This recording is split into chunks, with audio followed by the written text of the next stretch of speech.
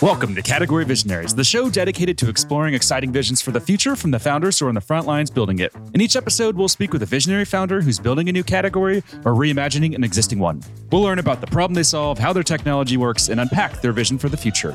I'm your host, Brett Stapper, CEO of Frontlines Media. Now let's dive right into today's episode.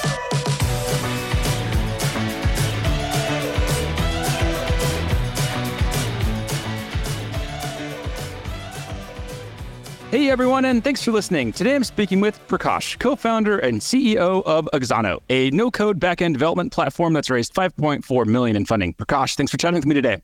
Hey, thank you so much, Brad. I'm happy to be here. No problem, and super excited to chat. So to kick things off, can we just start with a quick summary of who you are and maybe just a bit more about your background? Sure. So yeah, I grew up in Southern California. I have been in tech in some flavor or some form for most of my life. Most notably, I spent a bunch of years at Google. I came over from a Picasa acquisition. I don't know if you remember Picasa, photo organization software. It eventually became Google Photos and then did UX at Google for a while. And then after that, some startup experience, and that led us to today. A few questions we like to ask, and the goal here is really just to better understand what makes you tick. First one is, what founder do you admire the most, and what do you admire about them? So I personally really like Brian Chesky of Airbnb. I know that it might be a pretty common choice, but I just admire that he had a design background because I'm formerly a designer. And I really like his systems way of thinking, how he sees the world, and how he's a very horizontal thinker. I think he has really improved himself from traditional just form design, and now understands all the different systems and the designs of organizational structure. And he thinks about running the company in that way. Nice. Yeah, he's such a fascinating entrepreneur. And because he worked at Google there in, what was it, I think 2004, can you just tell us what Google was like back then? Yeah, so that was the most crazy time to be at Google. It was like the number one company in the world, bar none. It was a very exciting time to be there. And it was really just kind of a time where a lot of amazing products that we all use today was being born, really. So when I was there, Gmail was just coming out of invitation only. Google Calendar was being designed. And a lot of these properties around basically what was forming and shaping our tech ecosystem were being built. So it was just, it was really amazing. I joined the company when it was 1,400 people, so much smaller than it is today.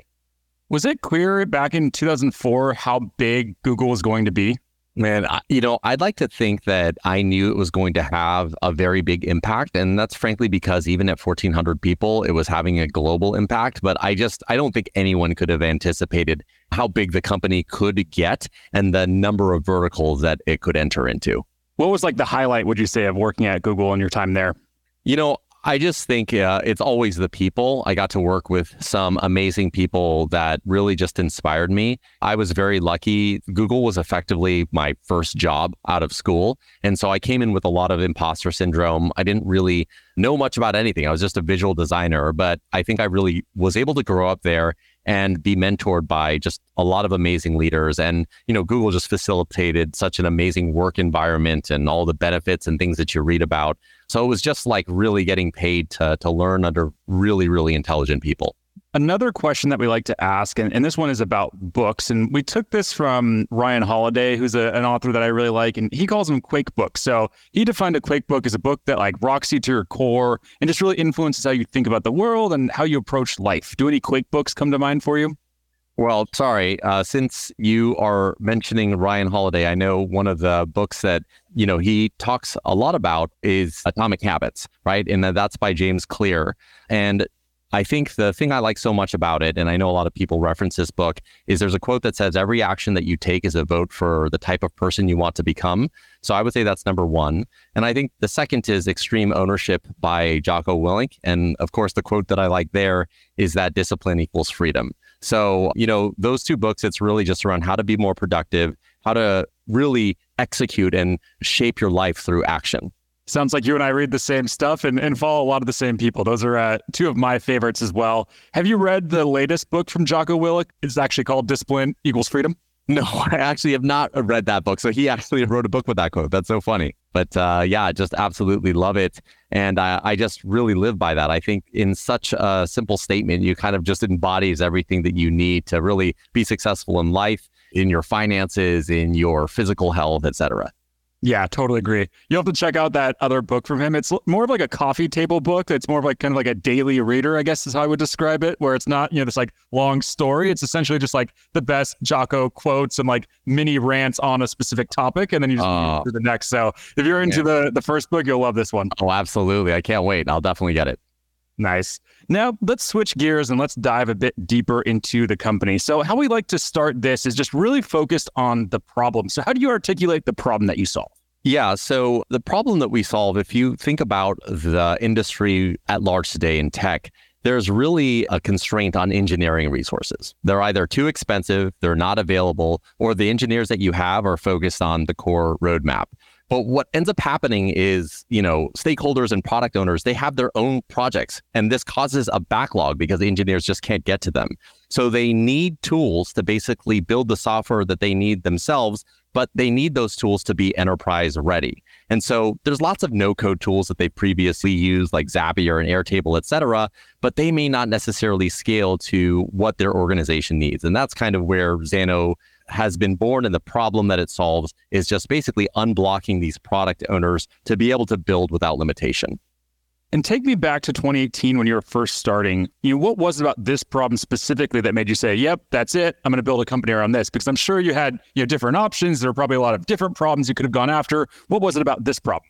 Well, I kind of mentioned the organizational problem, but just broadly speaking, I think software development, especially around engineering, has always just been opaque, right? You have to learn how to code to really get a piece of software off the ground, which obviously makes sense. But as a failed startup founder, my first startup, the constraint was the engineering resource. And I spent a lot of time and money in trying to build my own product. So over time, after that kind of went into the ground, I saw this cresting and growing no-code space to help solve this problem. But there was always kind of this stigma where no-code could only do so much. You should only build your MVP. You have to hire custom developers when you want to build something of consequence. And so when I realized that there was an opportunity to create something alongside a friend of mine to address the scalability, security, and compliance areas of no code, I thought we could have, and we are proving that we have something special. How have you seen no code evolve? I feel like 2018, was that kind of the early days of that term being used? No, so no code has existed even far before that, even going back to like Dreamweaver and your WYSIWYG editors, right? So no code's been around for quite a while, and it's really just an abstracted layer on top of code to help you, get things done and build simple things. So over time, these prototypes have turned into more and more consequential things that people could end up building. So we serve a market called, I'll just broadly umbrella them, it's called the citizen developer. You can think of them as like a product owner of some sort that is a systems thinker, but doesn't know the syntax of software creation. So over time, they've basically been able to build more and more on their own. And in today's world, we're part of this next generation of no-code tools where you can build anything without limits. Do you find it hard to stand out in this space? I know I see no code everywhere these days. So maybe that was my reference there in like 2018. Like there's some time around there, it seemed to be like TechCrunch was just full with every company, using this phrase and using this terminology. Do you ever find it hard to stand out and separate yourself from all the others who are also talking about no code?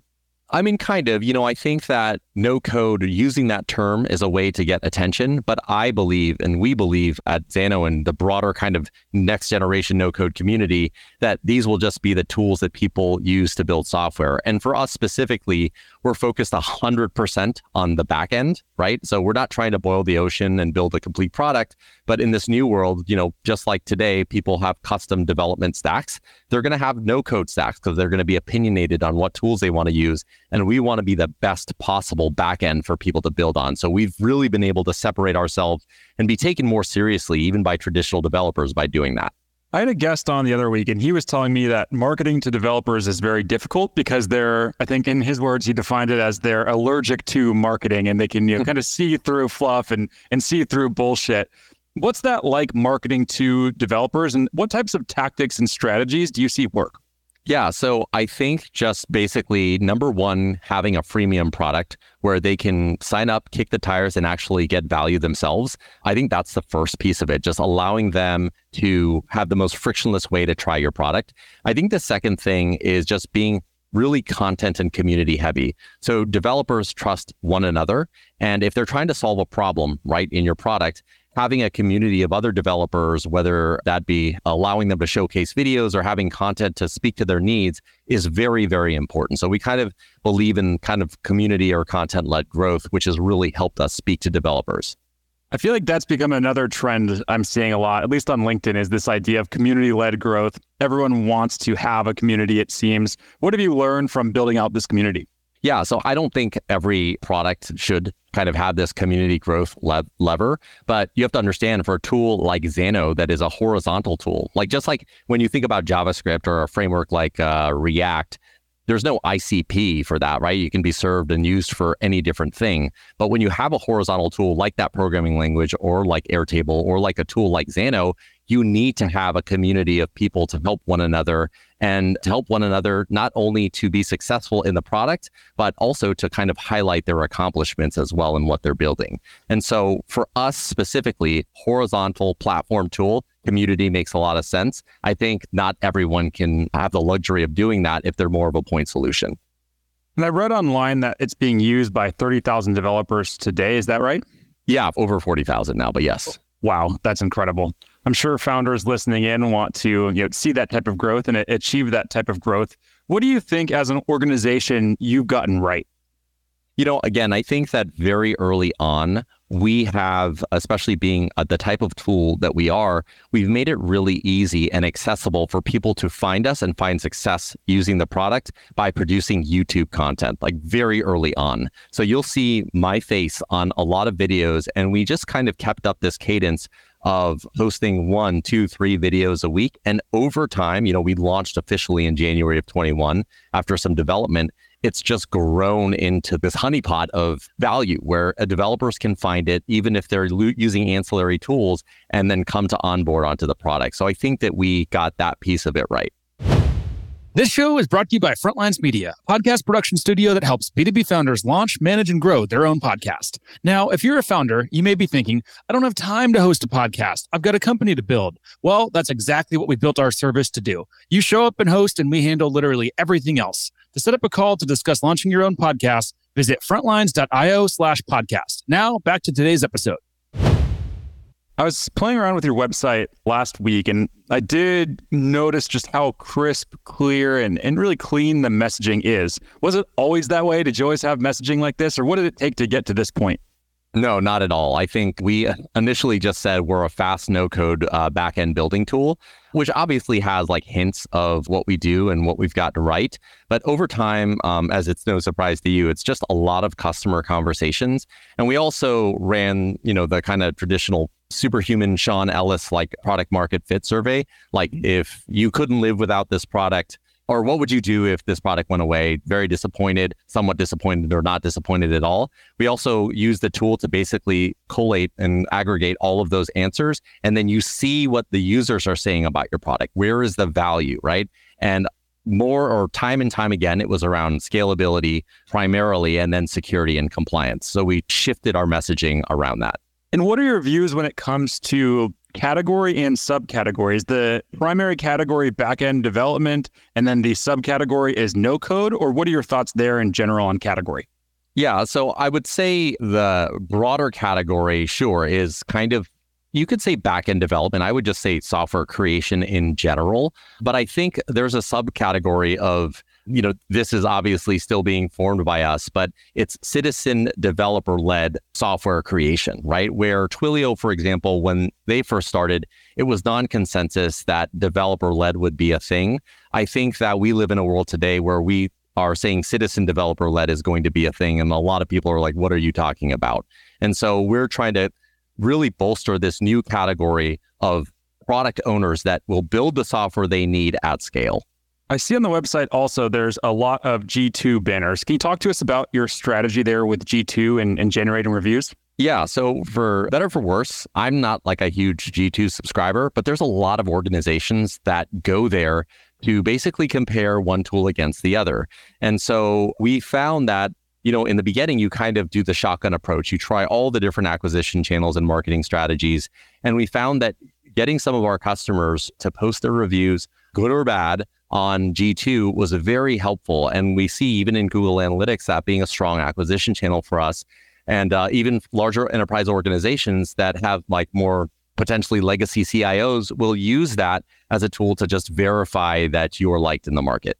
And what about Gartner and Forrester? Is that also relevant, or do you see G2 in these kind of more peer review marketplaces or where your customers are spending their time? I think Gartner and Forrester are definitely relevant, especially as we start going more upmarket. But I don't necessarily think that we've earned a place there yet, or kind of like earned our place in one of the quadrants. I think that over time we will start to, and then, these like higher level CIOs will take us seriously. But for right now, these peer review ones seem to be working well for us. As you move further up market, what's like top of mind of like challenges that you're prepared for? I think first of all, it's like a cultural objection that I think we have to overcome, in that some CIOs and people within IT will say no code, no way. It doesn't really matter what they do. So how do you get them to see a new world of possibilities in enabling their stakeholders or their product owners to build software, under their supervision? And I think the second thing that will be kind of a challenge for us to overcome is that software creation, especially if you think about all the nuances that software requires, it's just difficult. You have to understand what it is to build a backend, an API, a database, all of those things. And it is our view that it is our responsibility to educate the next generation of software builders. And that's not necessarily easy. So those are the two things that I see. As I mentioned there in the intro, you've raised $5.4 million to date. What have you learned about fundraising throughout this journey? I mean, there's a lot that I could say about fundraising. I think first and foremost, we kind of had to ask ourselves like, hey, is this a problem that is venture scale? Like, is this a company that we really feel like could change a category and change the world? And once we came to that decision as co-founders, we then decided, hey, we want to take on venture money. And I just think that alone is maybe a conversation that a lot of founders don't have. They just think it's the natural path of building a company. I think moving forward from there, just around fundraising, is that not all money is created equal, that the partner that is going to sit on your board, that is going to be contributing value, between rounds, is very important. And I think that we did a really good job of having a lot of conversations. And I think oftentimes founders, put money or a VC on a pedestal and not realizing that, they're the ones that are going to be doing the hard work, and that they should be also in many ways interviewing the VC around, hey, is this the right fit for what we're looking for? Not just the money, but what are you going to contribute? What value are you going to contribute to help me get to the next stage of growth or the next stage of fundraising? Now, let's imagine that you were starting the company again today from scratch. What would be the number one piece of advice that you'd give to yourself? I was thinking about this, and I actually am very happy with the decisions that we've made. I'm sure that someone that is smarter than me could come through and evaluate and said, hey, you did all of these things wrong. But I'm very happy that we've kind of approached things in a very measured way. We've been really capital efficient. We've really been engaged with our customers, and we've taken things slow, right? And we've kind of always sought the truth in whatever decisions that we made. Final question for you. Let's zoom out 3 to 5 years into the future. What's the big picture vision that you're building? Yeah, so depending on who you ask, there are effectively 27 million developers in the world today of 8 billion people. That's less than 0.5% of people to create software that all of us use. And everything that we touch today has some sort of software component. So we believe the more people you empower to build software, it's a boon for humanity. So our mission is to empower the world to create scalable, world-class software. And scalable and world-class is kind of highlighted because we want people to build without limits, build without constraints, and kind of let their creativity run free. Amazing. I love the vision, and I love the approach that you're taking to building. Now, we are up on time, so we'll have to wrap here. If there's any founders that are listening in and just want to follow along with your journey as you build and execute on this vision, where should they go? Yeah, so I would say follow No Code Backend on Twitter, and you can also find us on LinkedIn. Awesome. Prakash, thanks so much for taking the time to chat. Really enjoyed this and really appreciate you taking the time. Thank you, Brett. Keep in touch. This episode of Category Visionaries is brought to you by Frontlines Media, Silicon Valley's leading podcast production studio. If you're a B2B founder looking for help launching and growing your own podcast, visit frontlines.io/podcast. And for the latest episode, search for Category Visionaries on your podcast platform of choice. Thanks for listening, and we'll catch you on the next episode.